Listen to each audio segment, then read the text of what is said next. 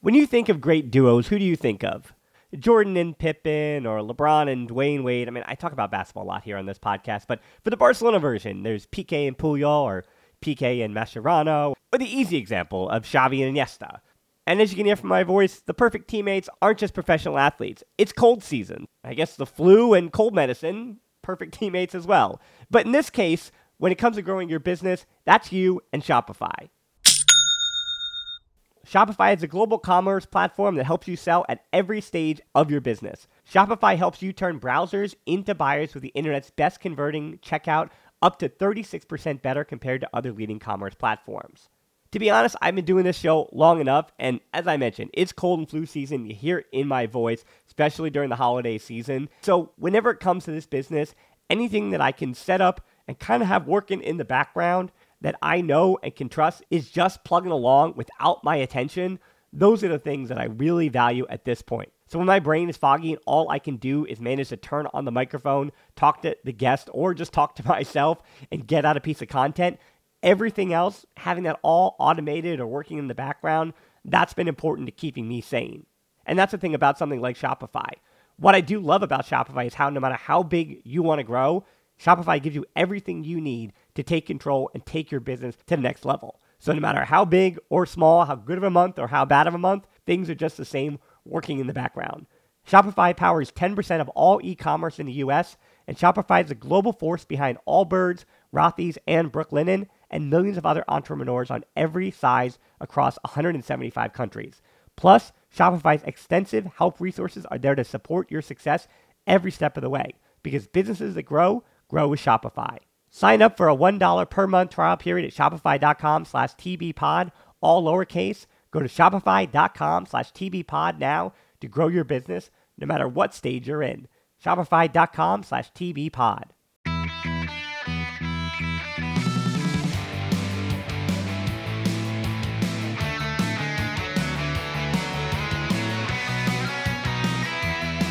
Welcome to episode 434 of the Barcelona podcast, brought to you by the Blue Wire Podcast Network. I'm your Hilton, and joining me again is none other than the Purist, a.k.a. Jaleel, on here. And the Purist, Jaleel, I did kind of sprinkle in my 5 headlines the last 2 matches since we kind of had this booked, that it was going to be somebody to talk about certain topics. I'm going to tell you, YouTube is all over you. I had multiple people guess that, whoa, the Purist is coming back and making another return. So I think they're on to you. Yeah, I've been unmasked in that sense, I suppose.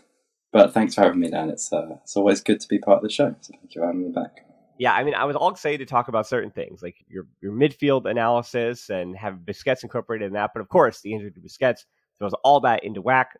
Fortunately, you also did a video individually on Raphinha. I'm going to put both those in the description or the show notes, wherever you find it, either right on YouTube or audio. So make sure you watch those videos, but you can watch those after we also get into a lot of those topics here today. But before we get into the midfield or Raphinha or any of that, to discuss Barcelona's 3-0 win over Sevilla yesterday, the first thing you have to do is kind of go for a little bit of a victory lap and look at the La Liga standings, because Barcelona are now 8 points clear because Real Madrid failed to beat Mallorca earlier in the day. Mallorca 1-0. Marco Asensio also missed a PK. And for Barcelona, I mean, this is big news. I mean, history, I'm not jinxing it because history is history. So I'm just giving you the history. I'm giving you the fact and do with it what you will. But Barcelona has never wasted an 8-point advantage. As we always say over and over and over again, when Barcelona is the best team in the Champions League, they always put themselves in a really good spot to win the Champions League. When the best team in the Liga, they put themselves in a good spot to win the Liga. And it seems like they never back their way into any of those titles. They always have to kind of be the best and be playing the best, have the best form and all those things. And the only team that's ever even wasted an 8-point advantage was one time ever in La Liga, and it was Real Madrid, who in 2003-04 were up by 8 points on Valencia.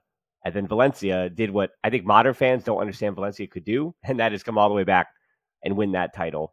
And it made me sad for Valencia fans, and then yesterday, of course, made me sad for Sevilla fans. Both of those teams in the bottom 6 in the Liga, flirting with relegation. But still, for Barcelona yesterday, you have only the opponent in front of you, and that is Sevilla at home, a team that you have not lost to since 2015. So you have to go out and take care of business. Yeah, absolutely. And I think it's fair to say that right now, Barcelona are the best team in La Liga. That can change from one week to another, to be fair.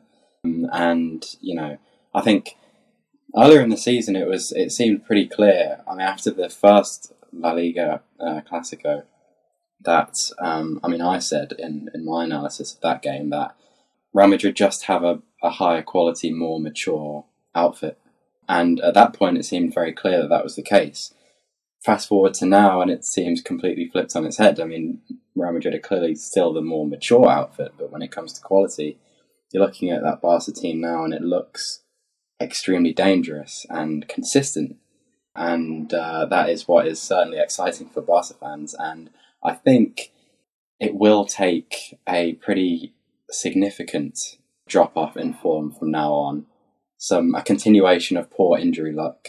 And Real Madrid getting back to their top form, which seems unlikely for this turnaround. But all of those are possible.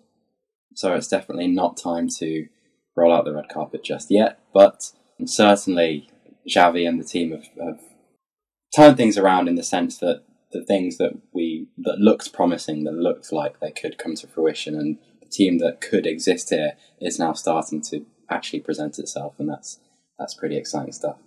Yeah, we talk a lot about the variance over the course of a season and things kind of evening themselves out. So the 1-0s, the 3 straight 1-0s, and the 2-1 in the last match against Real Betis, there is all these circumstances where Barcelona in those games don't wind up getting the important goal, or they accidentally let one in. But what I will say is this season, it does seem like the ones that didn't go in the past years went in. Like even Alba's goal, the way it bounced over Bono was, yeah, it was a good finish. Of course, the buildup was awesome. Raphinha, Kessie, no doubt about any of that. But then just the way Alba hit it, he aimed it, and it bounced in the best way to make that game 1-0. And as you know, once that game was 1-0, it was over. And not even to end 1-0, but that is when Sevilla had opened up.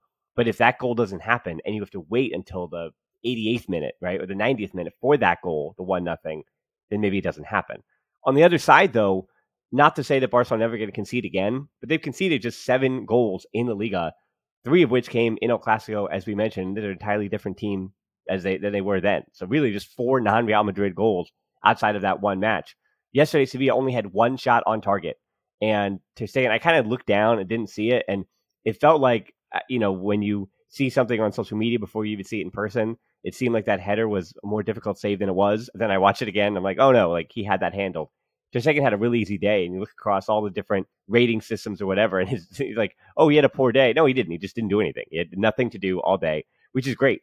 And as I talked about Araujo's passing last week, I feel like every show I do bring up the fact that Christensen not only is good, is fine, but is so well-rounded and complementary to Araujo and Koundé. I mean, the fact is that all 3 of them, if Araujo's continuing to improve his dribbling and his passing, they're all 3 press resistant. They can all dribble their way out of trouble. They all have speed to track back to cut out counterattacks. And I think most impressively, even yesterday against Sevilla, you wouldn't have noticed that Koundé was caught out of position twice. You wouldn't have noticed that Araujo slipped on one of those counterattacks. And you would have noticed that Christensen had lost the ball in a bad pass because Frankie de Jong and Christensen combined to immediately get it back. And all 3 of them allow the other 2 to basically have this error, this runway that, I mean, looking at the Piqué Eric Garcia tandem with Alba to the left and take your pick on the right, they didn't have any error. It was the room for error was so small. And so that's why this team and this back line is so built to win the Liga, no matter what. I mean, I think European competition is going to come down to the Dembele injury and the people we're about to talk to who come in for Busquets and Dembele. But for Barcelona to be the first team in the Liga history to register 14 wins with a clean sheet in their first 20 games of a season, Mats, and that being Ter Stegen, saved them for about 3 months there. And as Araujo was out, Christensen was out, Koundé wasn't fit, and Ter Stegen stood in his head. And very much like I had said, Lewandowski, who doesn't look himself right now, Lewandowski saved Barca in 2 or 3 games in the first half of that season. And Ter Stegen did the same. And now it seems like everybody's healthy, generally, at least on the back line, and they're all returning the favor because that back line looks completely solid, and you still have informed Ter Stegen behind in case something really does go wrong. And that is why I have, I'm not afraid to jinx Barcelona a bit and say about an advantage in the league or anything like that, because this is the kind of defense that does not lose an 8-point lead in the Liga. Yeah, you'd think so. And I mean, you can look at all 3 of those guys you've just mentioned, and any team would be really happy to have one of them and say, oh, man, thank goodness we've got this guy who always bails us out. And to have all 3 of them, like you mentioned, is really impressive. But I mean, you look at the defensive unit as a whole in terms of the system, not just the back line and Ter Stegen. A big reason why Barca don't concede goals is because they have so much of the ball, and they have so much of the ball in the opponent's third. And, you know, the way that the team is set up to counter-press, the counter-pressing, like you just mentioned, with Christensen's error and Frankie de Jong is immediately there to press and win it back. So much of that is happening, and so much of that is happening in the final third, that it's pretty rare that the opponents have good chances against Barcelona. They do, obviously, on occasion, and that's when the back line comes into play and Ter Stegen comes into play. But generally, you know, the system as a whole is working to really prevent good goal-scoring opportunities, and that for me is even better news than having great defenders, because if you're conceding fewer chances, that's why during that period when players were injured, that's why the league still didn't go down the drain, because that system was in place and it's still operating. So yeah, pretty good news on the defensive front. Well, I think it's interesting too, because now Xavi through 46 Liga games, this is a big sample size. This is the number that came out yesterday. Luis Enrique was the best through 46 games in Liga history for Barcelona, 112 points and a plus 95 goal differential. He just had guys scoring at will. He also had a defense that could figure a few things out. Again, that was still kind of, they still had some legends in there who at the peak of their powers. And then Guardiola was 109 points in 46 Liga matches and a plus 89. Again, he had an in-form, not even in his peak, but already winning Ballon d'Ors and 22 years old in Lionel Messi in that time. And then Xavi at 109 points as well, just like Guardiola in 46 Liga matches, but he as a plus 61. I think that plus 61 is really telling that Xavi is kind of played. I mean, we're kind of seeing what Xavi ball is. Xavi ball is not to say as hard hitting, but as Lewandowski is 35 years old, Xavi ball doesn't really, I mean, the first half of it also had certain players like Abde and Chukla and the like in the Liga, but Xavi ball doesn't necessarily have, they have a few 4-0s as they had last January, but on average, I think you're going to expect Xavi ball to be 2-0 more than you are to be 4-2, right? Like if you have to pick one of those two score lines, and I think 46 Liga matches is kind of a big enough sample size to say, I think Xavi's kind of enacting what his plan is and what he believes modern football to be. And the question always becomes, Sevilla yesterday, I mean, we were going to talk about Sevilla and Raphinha and that in a second, but when it comes to the big picture stuff, we're going to do the Europa League preview again later next week. But all those questions from the Liga and Xavi and the way that Barca defend and all those things becomes, can they do that when the competition gets better? Can you do that when now it's Marcus Rashford instead of, no offense, but Bryan Gil in the second half, right? Like, what do you do in that circumstance? Yeah, and then it does become down to the quality of the players rather than the system, because you know you're going to get Koundé in a 1v1 with Rashford, for example. You know that it's at that point where those quality signings and the extra level of having those players is important, which is why possibly Barca struggled in the Champions League without those quality defensive players. So those games against those opposition tend to come down to those kind of moments, and we will see if this current crop has the quality to deal with it. In terms of the Europa League against Man United, I think the quality is there to definitely deal with the quality that United have in terms of that specific game. But more generally, let's not forget that this team, while young, is packed with immense quality. Pedri is absolutely out of this world. Gavi is pretty damn good as well. Frankie de Jong, Dembele, Koundé, Christensen, Araujo. It is stacked with quality. You can't deny that. And yeah, it will tell in those bigger games, which I'm certainly looking forward to seeing.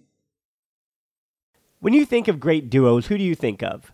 Jordan and Pippen, or LeBron and Dwayne Wade? I mean, I talk about basketball a lot here on this podcast, but for the Barcelona version, there's Piqué and Puyol, or Piqué and Mascherano, or the easy example of Xavi and Iniesta. And as you can hear from my voice, the perfect teammates aren't just professional athletes. It's cold season. I guess the flu and cold medicine, perfect teammates as well. But in this case, when it comes to growing your business, that's you and Shopify. Shopify is a global commerce platform that helps you sell at every stage of your business. Shopify helps you turn browsers into buyers with the internet's best converting checkout, up to 36% better compared to other leading commerce platforms. To be honest, I've been doing this show long enough, and as I mentioned, it's cold and flu season. You hear it in my voice, especially during the holiday season. So whenever it comes to this business, anything that I can set up and kind of have working in the background that I know and can trust is just plugging along without my attention. Those are the things that I really value at this point. So when my brain is foggy and all I can do is manage to turn on the microphone, talk to the guest, or just talk to myself and get out a piece of content, everything else, having that all automated or working in the background, that's been important to keeping me sane. And that's the thing about something like Shopify. What I do love about Shopify is how no matter how big you want to grow, Shopify gives you everything you need to take control and take your business to the next level. So no matter how big or small, how good of a month or how bad of a month, things are just the same working in the background. Shopify powers 10% of all e-commerce in the US, and Shopify is the global force behind Allbirds, Rothy's, and Brooklinen, and millions of other entrepreneurs on every size across 175 countries. Plus, Shopify's extensive help resources are there to support your success every step of the way, because businesses that grow with Shopify. Sign up for a $1 per month trial period at shopify.com/tbpod, all lowercase. Go to shopify.com/tbpod now to grow your business no matter what stage you're in. Shopify.com/tbpod. We're driven by the search for better. But when it comes to hiring, the best way to search for a candidate isn't to search at all. Don't search, match with Indeed. Indeed is your matching and hiring platform with over 350 million global monthly visitors, according to Indeed data, and a matching engine that helps you find quality candidates fast. Ditch the busy work. Use Indeed for scheduling, screening, and messaging so you can connect with candidates faster. Leveraging over 140 million qualifications and preferences every day, Indeed's matching engine is constantly learning from your preferences, so the more you use Indeed, the better it gets. Join more than 3.5 million businesses worldwide that use Indeed to hire great talent fast. And listeners of this show will get a $75 sponsored job credit to get your jobs more visibility at Indeed.com/Blue Wire. Just go to Indeed.com/Blue Wire right now and support our show by saying that you heard about Indeed on this podcast. That's Indeed.com/Blue Wire. Terms and conditions apply. Need to hire? You need Indeed. Well, I'll let you pick what we talk about next, because I think a lot of those games, I mean, with what we're now seeing from even Balde, I would consider Balde's the last 2 or 3 months pretty much to be consistent. I would call it almost consistent, that you generally understand what you're going to get from Balde from game to game. Yeah, there are mistakes that happen, the own goal from Koundé in the last matchup, but I think you kind of know what you're going to get. And the guys who are the variables, that being Ansu, who we don't need to talk about today, Ferran Torres, I mean, I think you kind of put him almost out of the rotation at this point. You can't really rely on what you're going to get from him. But the big two names that, looking at the next now 3 weeks now, are Dembele, not Dembele, sorry. It's Dembele's replacement in Raphinha, and it's Kessie. So I ask you, Julio, where do you want to start here? Do you want to do Raphinha, because you've done, again, a video on him, or do you want to jump into the midfield? That's kind of like the deep end. The midfield Kessie thing is like the deep end of the pool. I think Raphinha, you wade your feet in and we can get into it, but yeah, do you want to start with Raphinha, or do you want to jump right in? Yeah, we can go with Raphinha to start. Yeah, so yesterday, a goal, an assist, and a pre-assist. There's, again, credit to go around. Alba picked up an assist. That was a nice assist. Alba had to score the goal, and a beautiful setup by De Jong as well, by the way, on the finish from Raphinha. Now Raphinha with 3 goals and 4 assists in 2023. That is the most goal contributions of any player. I don't care who it is, Vinny Jr., Lewandowski, Dembele, whoever it is. Most goal contribution in 23 in all competitions among players in the Liga. And you also saw the big applause from the Camp Nou from Alba and Raphinha. And I think you and I are on the same page a bit too much. I watched the Raphinha video. I've been saying a lot of the same stuff on the podcast, where if you viewed him, and when I brought on Oscar, who's a Leeds United and Kool-Aid himself, when we previewed Raphinha, I tried to get people to understand. I tried to, Julio. I did. I tried to get people to understand that if you view Raphinha as this kind of, big moment, can get the assist, can get the goal, inverted winger, then you were going to be okay with what you're getting, because he doesn't do everything all the time in a way that Xavi would want. He's not going to be on the touchline, which means, as you kind of mentioned too, he fundamentally does not fit in Xavi's system, if you will, because that right winger has got to be wide. That right interior, as we'll talk about, is the connector between the numerical overloads on the left and that right winger who's supposed to be, again, out wide, going to 1v1 situations, which is antithetical to what Raphinha provides you. So as I kind of told people too, you've got to be patient and wait with Raphinha, because it's going to take him, especially him, time to figure out how he can fit in a system that it doesn't belong, or he doesn't belong in that system, if they're going to continue to so heavily rely on the skill and technique and abilities of Dembele to break open matches. And, you kind of said the same thing too. Yeah, I mean, the thing that it's twofold really with Raphinha. The first is about the pure positioning aspect of it, and the fact that he would prefer to play more inside and be able to, play those right to left passes into the fullback, sort of the Messi-esque passes. But there is a sort of, role-specific issue with it as well.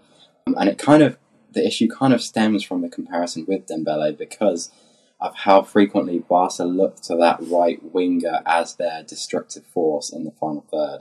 So the passing combinations happen, the space is created on the right winger receives it, and then they're the ones then that has to then make something happen.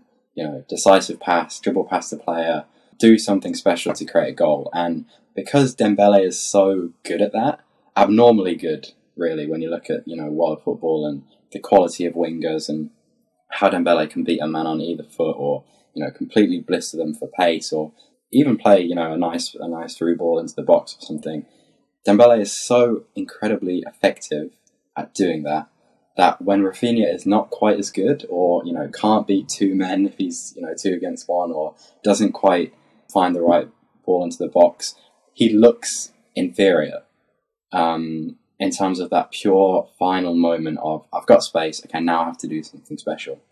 And he is inferior in that moment, or at least he's less consistent. He certainly has the quality to produce in that moment.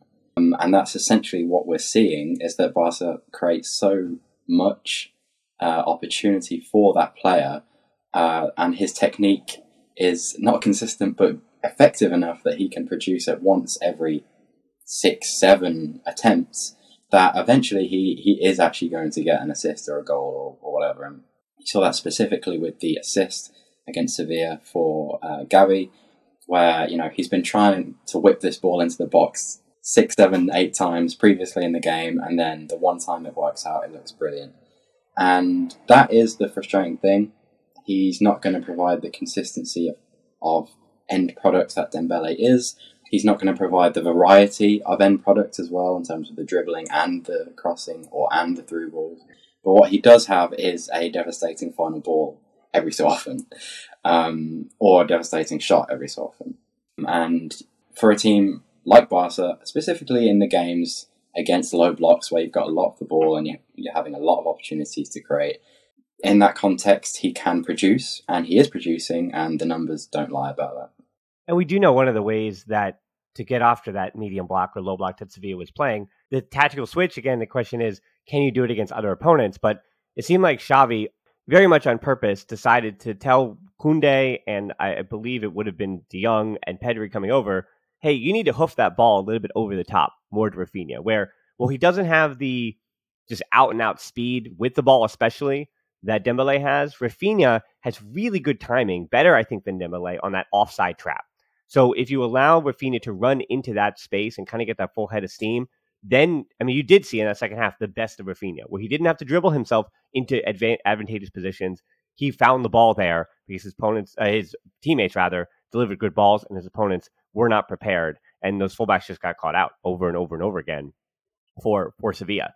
So I think that is a skill that Raphinha has, and my only concern about that is, again, once you have a peak left back, or a left back that is prepared and ready to deal with that, that kind of does lose the way that you freed up, or the plan B option for Raphinha as to how to get him time and space and open. So I don't know how sustainable that kind of thing is, but it certainly is something that's the unfortunate thing, right, about Barcelona. When they're just crossing, you're getting a sense that they don't have any ideas left.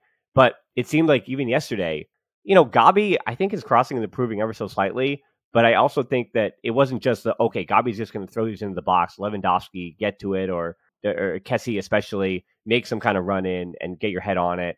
I think the variety of how Barcelona was trying to attack that medium and low block. I think that is what I think a lot of Kool-Aids want to see. But again, the question continues to always be, Julio, is that skill adaptable to better competition, if you will? Yeah, it's a really interesting point you make about Raphinha's running power, because that is true, and that is definitely an advantage over Dembele. And that was kind of typical of Barca's approach in that second half against Sevilla, which will sort of lead on to the question you just asked me. Xavi very much said, okay, rather than trying to intricate pass our way through this, we're going to be a bit more direct, but like you said, in a more considered way. So it wasn't just throwing balls into the box. It was timing of run on the blind side of the fullback. That worked for Raphinha's goal when Frankie de Jong played the ball into Jordi Alba, and he then crossed for Raphinha. It worked for Pedri floating it over to Raphinha at the back post, and he should have done better in that moment. And that was very much a calculated move from Xavi by putting De Jong and Pedri in that double pivot, Barca's two most creative passes from deep outside of Raphinha, in order to find those runners into the box as a different solution to the low block problem, rather than the typical pass and move rotation on the flanks, which was really good to see. And I think having that option will be very beneficial against higher quality sides. However, higher quality sides probably aren't going to play the way that Sevilla played in that game. So, United's coming up. They've played pretty consistently a sort of 4-4-2 or 4-2-3-1 mid-block against Arsenal, against Man City. I'd expect a similar situation against Barca. So, sort of how Bayern played against Barca, with very compact. The line is still high, but it's not a super high press, so it's very compact in the middle of the pitch. That kind of strategy of getting the runners in behind is going to be less effective against that, because there's going to be less time on the ball for the players to pick up and play a pass, basically. So for these kind of games, very useful that those different approaches are being developed. But for the bigger games, it's unlikely that that's going to be relevant. It would have been useful against Inter, though, and I do think that the tactics, could have. Well, that happened a long time ago anyway, so we won't react. Well, exactly. That I think the Barcelona, especially, I think it perfect transitions into the midfield. How we talk about how the midfield helps to attack a medium and low block, particularly the way Sevilla was sitting in that beginning of the first half, beginning of the second half and the end of the first half. Especially in the first half when Barcelona had 90% possession for 25 minutes, which I don't know how often that happens, where you get a 25-minute stretch where Barcelona really is on the front foot. But I think, again, I think it's a good transition to talk about the midfield, because yesterday, I don't know, hot take here, I know people are going to look at the Franck Kessie performance and try to extrapolate exactly what we're going to get from it. As I said in 5 headlines yesterday, there's Cadiz, Getafe, and Elche, which I do say that I fight for the Liga the best I can, but don't watch Cadiz, Getafe, and Elche, just especially Elche. Don't watch Elche this year. It's okay. You can miss those games. But then Espanyol, Sevilla, and Valencia are the 3 teams above that. And because Valencia really is, Peter Lim is trying his best to destroy the club, but they're a mixed bag. Sometimes they come out with it. Sevilla, clearly, even yesterday they were trying to get just a point at the Camp Nou, but against sides that they should be taking points off, there's something just very chaotic about Sevilla. So it's still tuning into those games. And then Espanyol, you can hate watch them, but Espanyol, there's a weird thing where they just feel like they have too much quality, and Josuelo can hit the back of the net a bit too often for them to stink as much as they do. So Sevilla and Valencia and Espanyol, I think those being in the 3 spots above relegation tell you that anything kind of can happen in the Liga outside of almost, we'll say, the top 2. But hey, Mallorca just took the scalp of Real Madrid, because I think any of the top 10 can beat each other, with the exception of, I think, Barcelona actually at the present moment. But everybody else, even Real Sociedad, taking their L's this weekend. So it's kind of like anything can happen. And you are going to expect throughout the second half of this year, knowing that Barcelona's found it out and figured out, and great point on Inter Milan too, that boy, I would love not only for Araujo to be healthy, that would be wish list number 1, but to go back in time and have Xavi say, hey, this is my midfield setup. This is what I want to do. So this is the point where, again, I tell people, how about this? Why don't you go down the show notes first, watch his YouTube video, then come back, because I'm going to be referencing like crazy and blowing it all up. In my defense, it has been out for almost 2 weeks. So I think people really already need to have seen it, because we're going to blow up some of that here.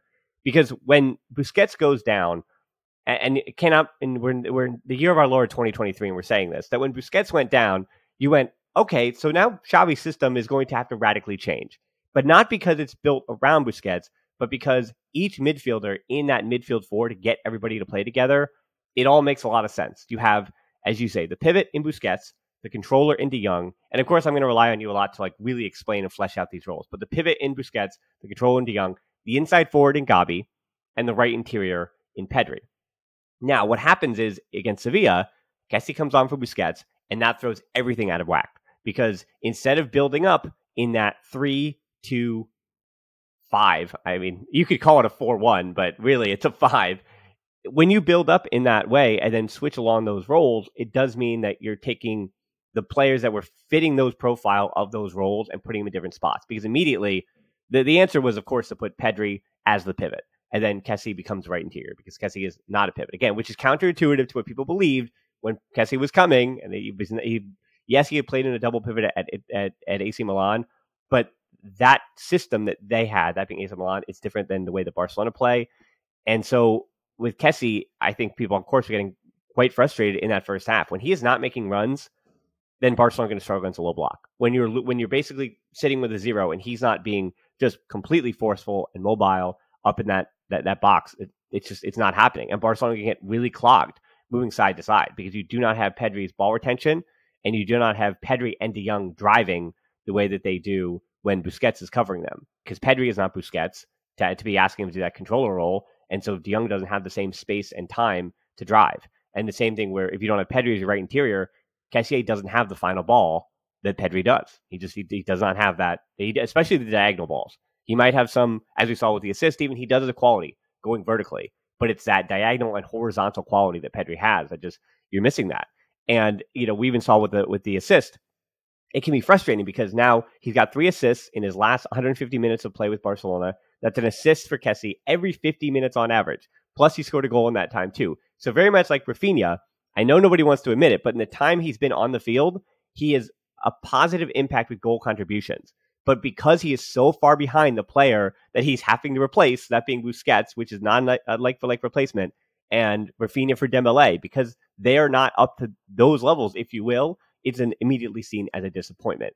And I think in the case of Kessie in particular, this low block thing, and you can kind of walk me through it, does Xavi have to even change the system, or does he have to consider going back to a 4-3-3 with De Jong and Pedri or Gavi in we'll say that really just Manchester United we're looking for? Because I think these 4 in this system, like, is it going to be a little messy? Things aren't going to work out? Sure. But you can survive the Liga matches. You can win 1-0. As you saw with Kessie, you can beat almost any team in the Liga 2-0 with him as that right interior. But when it comes to Manchester United, do you really just switch this whole system? Because as you talked about with Inter Milan, there was Barcelona against Inter Milan or at that point of the season, and then there's this system where Xavi said, okay, this is my Gala 11. This is the system I'm playing. This is what I trust. We're doing a 3-2-5.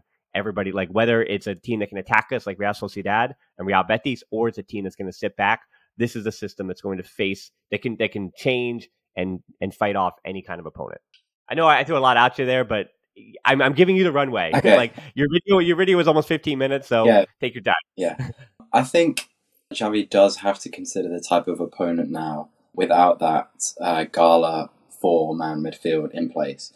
I think that system with those 4 players, Busquets, De Jong, Pedri and Gavi, all in the roles that suited them, that I explained in that video that you referenced, have solutions to most problems because they have such high quality, the fluidity between positions is so good, and so that wouldn't have been an issue whether you're playing a low block or a medium or whatever kind of block you want, essentially. However, that said, Kessie did offer quite a good solution against a low block, like we just mentioned, with Pedri and De Jong behind the ball, as creative passers into the box. When you've got a lot of the ball in that situation, if you don't want to be playing those intricate combination moves, which is very difficult when the defensive line and the midfield are so close together, then having an extra presence like Kessie is very useful. And potentially, if that game had been 0-0 up until 80 minutes and Busquets hadn't been injured, Xavi might have brought Kessie on anyway to do the job that he did. So it is a decent solution against low blocks. However, if you look at more of a compact mid-block kind of situation, the whole dynamic of the game shifts quite significantly you're much less frequently in your opposition final third, or near the box, essentially. So if you look at, like I just said, the second Bayern game, for example, a lot of the game is about build-up and trying to breach that compact mid-block, and then you enter the space in the final third and you have to attack it. Kessie would be, in my opinion, from what I've seen of him now, much less useful as a right interior in that kind of situation, because he's not anywhere near as comfortable between the lines or under pressure as Pedri. Pedri essentially becomes a number 10 at that point when, the build-up is happening on the left. He is given freedom to become an extra man. He is very often between the lines. His ball reception is incredible on either foot. He can shift away from the defender and then find a pass. Kessie just isn't doing any of that. I'm actually working on a Kessie video right now, which at time of recording this podcast should be out tomorrow. So I'll be talking about a lot of this stuff then. But essentially he's just much poorer as a creative 10. I mean, he isn't a 10. What he is the way Xavi's using him is a second striker, effectively, a box presence. And if you're not going to be in the box often against more of a mid-block team, then his skill set, or lack thereof in terms of his creative presence and quality between the lines and aggressive passing, is probably going to hold him back too much for him to be valuable in that kind of setup. We've sort of addressed why he doesn't really work as a pivot because, he's not reliable enough on the ball, essentially. Yeah. His first touch is clunky and so on. As a controller, the guy to the left of the pivot, the more progressive guy, the role that De Jong has been playing, he's not progressive enough, anywhere near progressive enough, Kessie. He makes very few progressive passes. He's almost always playing the safe ball. Nor is he progressive in terms of carries. So now you're looking at it and thinking, well, maybe it's best that he actually doesn't play. We get Gavi back into midfield as a more quality either controller or a 10 between the lines, and then get either Ferran or Ansu back on the wing to have for a bit more penetration. That is going to be the big debate for Xavi in the United game, because, I haven't studied United properly yet, so I'm not entirely sure about the mechanisms of their defence and whether Kessie would be useful, but purely looking at it from a general perspective of they're probably going to play a compact mid-block, Barca probably aren't going to have a lot of time in the final third. It's unlikely for me that Kessie becomes the reliable right interior. That's also going to have to be very integral to build-up as well. Don't forget that. So that wasn't an issue against Sevilla or against a low block. You don't have to worry about build-up. You're already in the final third.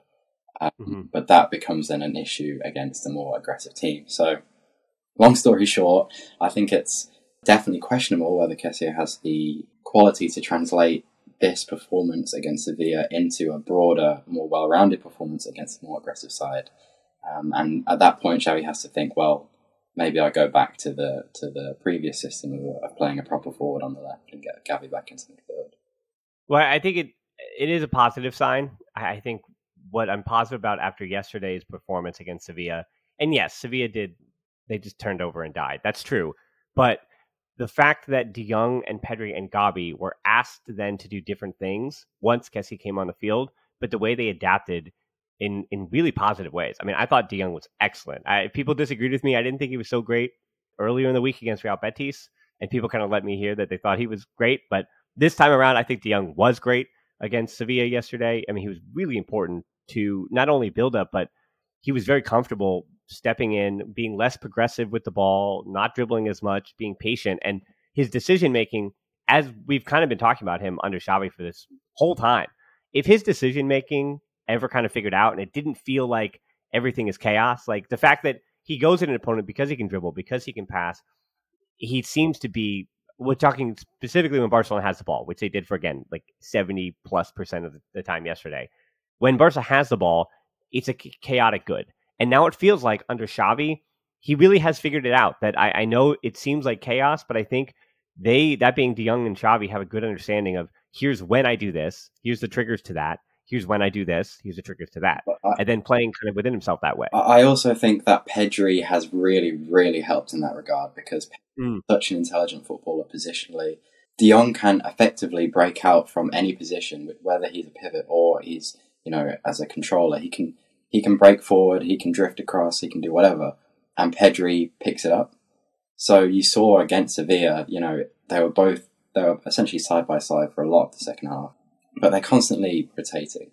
And having a player like Pedri next to De Jong, whether Busquets is there or not, has really freed him up, in my opinion. And the two of them create such a well-balanced, high-quality, control-heavy midfield that it's a really, really effective partnership. And that's why it's such a shame in some ways that, Busquets is out, because that reduces the breadth of Frankie's potential movement, which is a shame. Yeah. He's very effective breaking lines in terms of his runs as well, his movement. But even restricted, like you said, against Sevilla, restricted positionally, he's found a balance in his own game that that makes him look like the player that he should be, because technically he has ridiculous quality. And yeah, I'm really enjoying what Frankie de Jong is doing at the moment as well. Yes, I'm positive that Frankie and Pedri and Gabi were all excellent yesterday, even after losing Busquets, that they figured out a way to incorporate Kessie into that midfield. So there is this idea that if Kessie is the one that you need to rise to the occasion and you need to get him where he needs to be, like we just talked about, his profile, you cannot change who a player is radically in 2 or 3 weeks, but there is some kind of solidity that could be found. Yeah, maybe he doesn't start. Maybe you do start Ansu or Ferran Torres, because I think it is a lot easier to ask of Ferran and Ansu, who have things that we know that they can do, but they aren't necessarily doing them right now. But you say, hey, this is what we do need you to do. Please, if you can figure this out, we're going to win this game, as opposed to asking Kessie to be someone else, right? I think that's really what you're asking. Yeah, there is that. But then on the flip side, what Xavi's been saying a lot recently, and what we're seeing, sort of what you mentioned earlier about, there was a period last season where Barca were scoring a lot of goals and there were a lot of high, heavy scorelines, 4-0, 3-0, 4-2 against Atletico, was it? It was it did feel a bit basketball-esque from Xavi ball. It's becoming gradually more control-heavy, and that shift to playing 4 midfielders, and specifically playing Gabi instead of Varane or Ansu, is heavily linked to the lack of dispossessions that Gavi offers compared to Ansu or Varane, who actually lose the ball quite a lot. And that is detrimental to the control-heavy style that this team is moving towards. So looking at it through that lens, maybe Xavi says, okay, actually, I would rather gamble on Kessie in midfield for the sake of having Gabi on the left, which gives us a lot better ball retention in that area of the pitch. So it's... Well, yeah, I mean, you had the left back spot to that too, that Alba and Balde are better, and they figured it all out with Gabi as that inside forward. Like, that is figured out and fortified in a way that, you're right, for Ferran and Ansu, because of the way in which they lose the ball, and especially with Ansu, unfortunately, the positions in which he's losing the ball. If you look at that heat map, that left back, whether it is Alba or whether it is Balde, must defend and must set themselves up in the rest defense to defend for the anticipation of those two losing the ball, in a way that Gabi, the position in which he loses the ball, again, is usually a little bit farther inside when he's going to make the final move. And the one time this week that Gabi lost the ball in a pretty much bad spot, Christensen got on his horse and it became a viral meme, you know what I mean? Because the one time that Gabi loses it in a spot when he shouldn't, the whole back line, including De Jong and Busquets, bust all the way back, and it winds up being a good moment as opposed to a negative moment.